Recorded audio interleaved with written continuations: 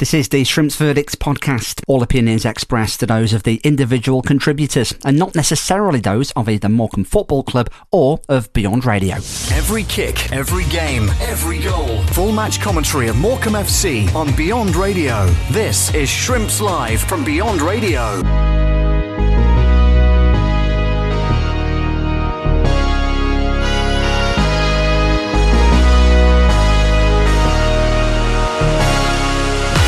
Here comes Adam Mayer down this left-hand side. He's inside the box. Adam Mayer tries to drive it towards the near post and he scored! Ball in the box. Donald Love!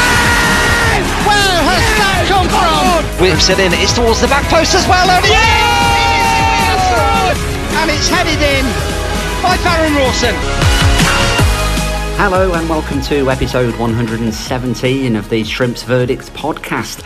This is Dave Salmon. So here we go again. We're delighted to be once again Morecambe's official commentary partner for the forthcoming season. Full match commentary of every single game, League and Cup, home and away, only on Beyond Radio and on iFollow Shrimps. Really looking forward to getting going in the next week or two. It's our third season of providing commentary and we can't wait to get started. Thanks, by the way, for all the kind messages I've received in recent days since we announced that we were coming back.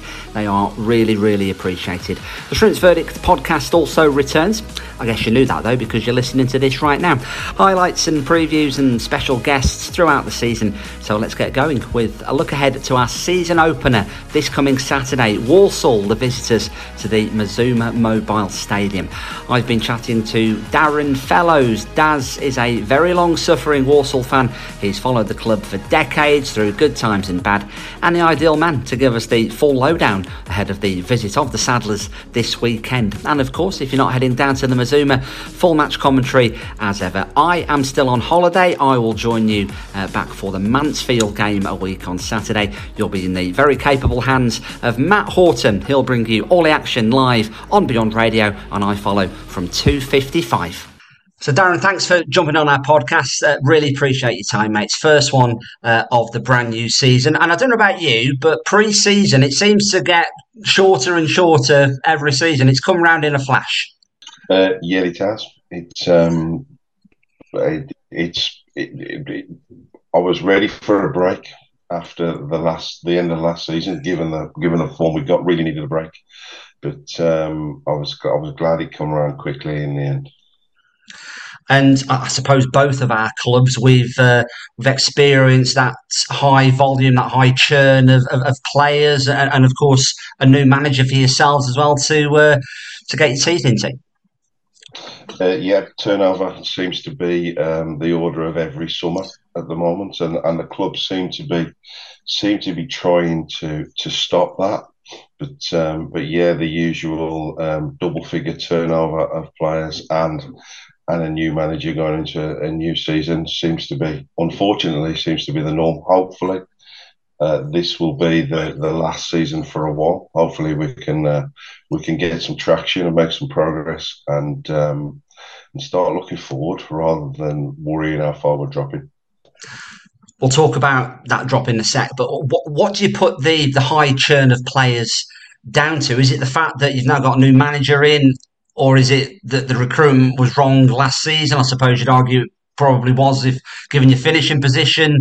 Why is this hard? Why are you having lots of players coming and going every year? It's probably more than anything linked to turnover of managers. You know, we've been through many managers since Dean Smith departed. Too many managers since Dean Smith departed. And constantly, different managers have different ideas. The turnover of players is partly due to kind of managers wanting players, not wanting players. Players feeling, I guess, unsettled. The constant 1 and maybe 2-year contracts are long contracts at Walsall. So there's a number of reasons.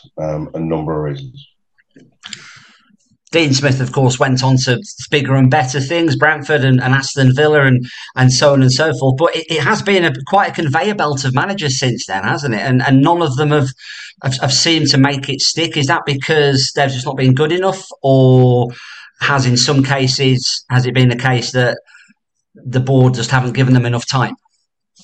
I think it's a combination of things. I think we tried everything. We tried the local lad, the lad that knew the club. We knew the name, the tried and tested League Two. We tried a bit of everything. The young up and coming in Matt Taylor, and none of it seemed to work, which suggests it ran deeper. The Malays ran deeper than the manager. I think we were kind of in a managed decline in the years after Dean Smith departed, and you know the COVID probably had an impact as well. And as I say, I think we've got a club that have got a kind of plan in moving forward. The new owners seem to have given a direction, and the manager is no longer the be all and end all. He has to work within the framework that the club have provided in, which is different to what's gone on before. And I think I'm hoping we've got more settled times moving forward.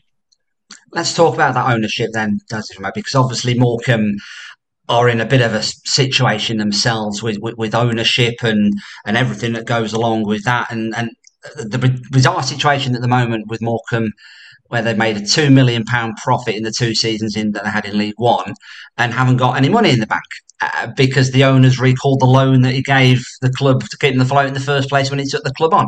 So it's been a bit of a ridiculous situation, really. Walsall themselves have had, or did have, the same owner for a very, very long time, didn't they? Jeff Bonser, good times and then very bad times.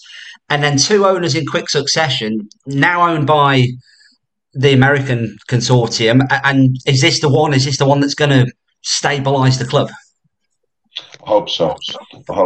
I think when you mentioned Jeff Bonser, when Jeff Bonser sold to Lee Pomlett made it pretty clear it was a short kind of spell that we would have him as the owner. He'd be looking for investors. He was good to his word, and he's brought in Trevella, this American investment company. I shuddered when the words American investment company get associated with the football club, but it seems a slightly different model. They're not a charity. They're not in it to pump money in blindly. They're in it for an investment purposes, but it seems to be a much longer term kind of commitment than anything that I've seen from American investment companies into football recently. So I guess from that then, can you give any sort of hope to Morecambe fans, Daz, that we have got light at the end of the tunnel? There are good buyers out there, a lot of rogue ones as well, as Morecambe have been finding out in the last year or so. But there are good ones out there. We've just got to perhaps be a little bit more patient. Maybe. I think one of the keys to finding good buyers is having an ownership that cares. I think one of the things that we were lucky in was we had somebody who wasn't going to sell it just to anyone. You've seen in other places where owners just want to get rid of it to the first person that comes along. There was a lot of due diligence done at Walsall, and they chose carefully. And so long as the same thing happens at Morecambe, there's a chance, you know. So let's look at League Two then, Daz, if we may. Walsall historically have been a third-tier football club, haven't they, for the majority of the club's existence. This is now Walsall's 5th season in the bottom tier of the EFL. And I suppose from a long-standing fan's point of view, such as yourself, seeing good times and very, very bad times, 5 seasons in League Two, that's too long. You need to be back up a notch, back where you belong, perhaps. Yeah, that's easier said than done. This will be the longest spell, or at least equal longest spell that I, as a supporter, have spent in League Two, and the club has spent in League Two. To be honest with you, we normally drop into, when we dropped into the 4th tier, we normally get the equation to get back out quickly. We've had 2 5-year spells. This one may be a little bit longer than that. But it's not easy to get out. To say to a lot of people, it took Burnley 7 years to get out of the bottom league, and they nearly went out the wrong way. You know, just dropping into League Two and expecting to get out isn't You have to work, you have to get the balance right, you have to have stability, you have to have the players. There's no easy route out of any division. You have no divine right being. I mean, we probably played more games in the third tier. We've won more, lost more, drawn more than anybody else. We have no divine right to a place in the third tier. You have to earn it.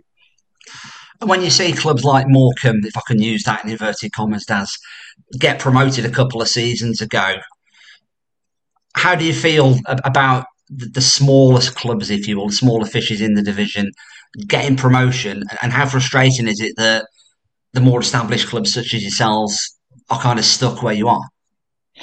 I don't have any kind of issue. In fact, I probably waved Morecambe goodbye with complete best wishes because they did it the proper way. You know, teams, Milton Keynes, I've got no time for Milton Keynes. They did things the wrong way.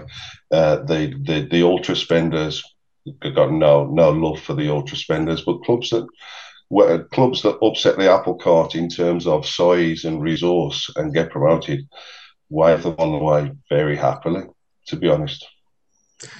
So what is or how has the League Two landscape changed in the 2 years since Morecambe got promoted? I think this is the most competitive League Two I've ever seen. I'd argue that it's probably the most competitive League Two that's ever been. There's a lot of money being spent in League Two, and not just that the obvious single club. There's a lot of money being thrown at a lot of clubs. There's a lot of resource elsewhere.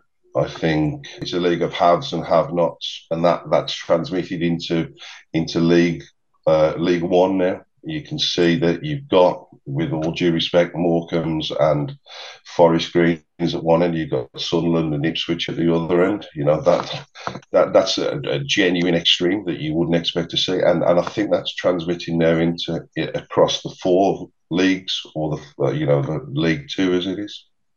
I think it brought it home to us last season. We played Ipswich at the end of January, and that week it was the end of the transfer window. They signed 2 players for £1 million. We'd got a youth team player on loan from Burnley who hadn't played a minute of senior football, and they were on the same pitch with each other. So that really showed the gap between the haves and the have-nots. But I think, like you say, League Two, it looks, dare I say, a very tasty division to be in, but at the same time, probably a very difficult one to get out of. For sure. I highlighted earlier, this is at least 5 years being at least the stay. I can't see Walsall supporters right at this moment thinking we're automatic promotion contenders. We've recruited well. We seem to be moving in the right direction, but there's a lot of clubs spending a lot of money. Let's look at your squad then, Daz, if we may. You say you've recruited well in the summer, first game of the season, of course, and it's tough, isn't it, on pre-season friendlies to get a full assessment of how good players are going to be. But on what you've seen so far, give us a lowdown as best you can on what we can expect next Saturday. I think there was a bit of nerves early on in the supporter base where we didn't make any public moves, but they were clearly doing things behind the scenes, and there was clearly a confidence in recruiting what they got. I think we were flying in the first half of last season with Danny Johnson scoring a lot of goals. Mansfield recalled him, and we struggled to score. We struggled to create, and we struggled to not concede in the end as well. But the getting Danny Johnson back was probably integral to all the work that we did. Chris Hussey from Stockport, and I'm going to try Priestley Farquharson from Newport, who everyone expected to go higher than us, as impressed. I think the midfield has become stronger than it was, and I can't really remember a time in the last 20 years when we've gone into a season with 5 strikers who could all start. You know, there's Jamil Matt, who came to replace Danny Johnson, or was plan B to Danny Johnson in January. and has scored a lot of goals at this level. I doubt he'll be first choice on Saturday. I think he may well be, he may not be. But going in with 5 strikers gives us plenty of options. Certainly does. It sounds to me, Daz, as if you've got certainly a competitive squad. I suppose there are a lot of unmentionables and ponderables at the moment, aren't there? We think we know the teams are going to be towards the top, but money doesn't always buy you success. As Morecambe proved, as Stevenage proved last year, as Carlisle proved last year as well. You look at the spending power. Let's use Carlisle and Stockport. The spending power that Carlisle had against what Stockport had, and they finished above them in 46 games, and then they finished above them in the playoffs. It's there's the team ethic is huge in League Two. Be fit, be organised. You don't necessarily need to be the best 11 players, but if you're the fittest 11 players, the most organised 11 players, you've got a chance. And I think that Morecambe proved that a couple of seasons ago. Not the strongest team by a long way, certainly not the best budget, probably the bottom budget in the division. But it's all about that team bonding, I suppose, isn't it? And actually, if you can get a squad of decent professionals to gel, you need somebody to put the ball in the net. Obviously, that helps you to win games of football. But if you can get that to click, 1 or 2 clubs, I'm not saying Walsall or Morecambe necessarily, but if you can get all those jigsaw pieces to fall into place, then we could upset the apple cart a little bit, perhaps. Hopefully, there's always 1 or 2. There's 1 or 2 of the well-funded clubs that fall away. I think it's super competitive. I think the teams that do finish in the top 3 or 7 will be good, and there's going to be teams that normally would finish 8th, 9th, 10th that are going to finish 13th, 14th, 15th, because I think it's a really tough league. So what constitutes a good season for Walsall this time round? Given we've finished in the bottom half of the table for just about every season since 2015-16, I think the COVID season might be different, but that was special. That was special circumstances. Top half of the table, I think, is a must for us. I think we need to finish in the top half of the table. I think we probably need to be a little bit more competitive than 12th as well. I think aiming for the playoffs might be a stretch. Manager in his first season, new team, kind of build some foundations for a good challenge in 12 months' time, given the strength of the league. But if you're as I say, if you're organised and you're fit, you've got a chance. And what do you make of Matt Sadler as the manager? Is that the right way to go? A young, up and coming, new breed of head coach, or would you preferred somebody a bit more tried and tested? I suppose we did that with Michael Flynn, and it didn't work out. I do a few of these here and there, and when Flynn got dismissed, and somebody asked me what we should be, who we should be going for, I kind of answered that we should stop trying to recruit the best man for the job or the best person for the job. We should recruit who actually fits the job. So actually decide on what we want, and then appoint a manager to that, rather than appoint a manager and him tell us what we want to do. And we certainly seem to have done the second. Originally, when we were managerless and Sadler was doing a bit of caretaking, I thought it was a bit early. He's changed my opinion a bit. He speaks with intelligence. He speaks with consideration. You can see the way they played in pre-season. It's the first pre-season in 4 or 5 where I haven't had neck ache from watching the ball in the air all the time. We're trying to play properly. The players that he's signed are seen to be signed to fit a role rather than the bingo. He seems to be in the right place, but we'll see. Daz, really appreciate your time, mate. Thank you very much for joining me on a Sunday. The Greek Wi-Fi just about held out, I think, so we're going to be okay. And it looks like it's going to be a good occasion next Saturday. I think you're going to be bringing, 1,300? So that's going to be a good occasion. Have you ever been to the Mazuma on an away trip?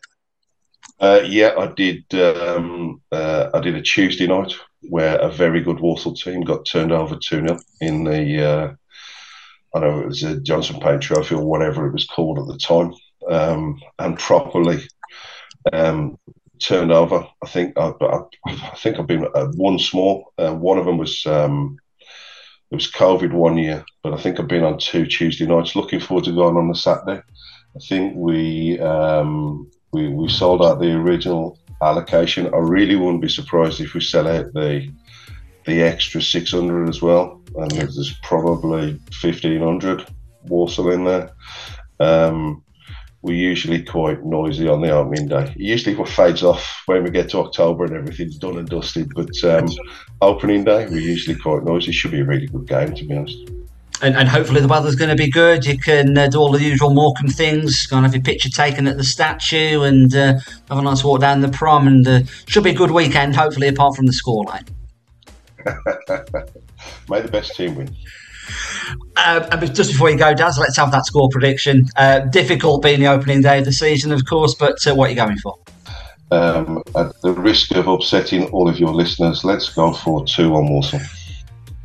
Okay, I wouldn't expect you to say anything any different. Daz, thank you so much indeed. Great insight into the Saddlers ahead of the new season, and I think we're looking forward to what League Two has in store. I think, like you say, it's there's going to be some good encounters, some good away trips, and certainly some very competitive and high quality football on display. So hopefully both clubs can be part of that. Yeah, I wish. Hopefully we have a good season, and I genuinely wish Morecambe well. Lovely, Daz. Thank you so much for your time, my friend. It looks like you've got a decent afternoon there back in the Midlands. Not quite as good as it is here in Greece, but make the most of the weather. Cheers. Have a good one. Thanks, mate. All the best.